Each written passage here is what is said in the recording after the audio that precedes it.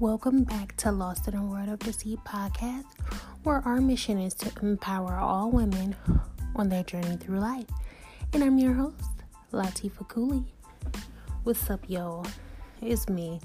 I'm back, and I have a message for you all today. And it's deep. It's about how your passion turns into work. It starts to feel like work, if you know what I mean. If you have a passion, it's supposed to be easygoing. It's supposed to feel like fun. It shouldn't turn into work. And I feel like I kind of let my podcast turn into that for me. Not because I don't love it, because I'm so headstrong about it being perfect. I want it to be perfect. I want the world to see it in its most divine moment.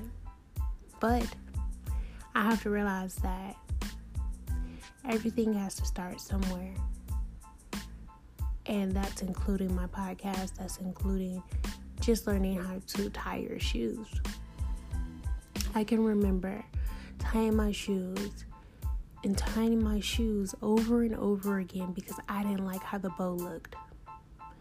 Well, I guess that stuck with me for the rest of my life. I'm just that person that overthinks things and wants to make sure that it's the most perfect looking thing or perfect looking idea ever. And I tend to overthink things.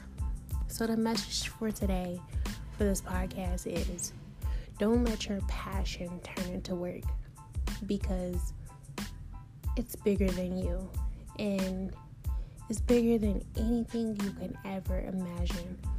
So no matter what you go through in life, do not give up on your passion.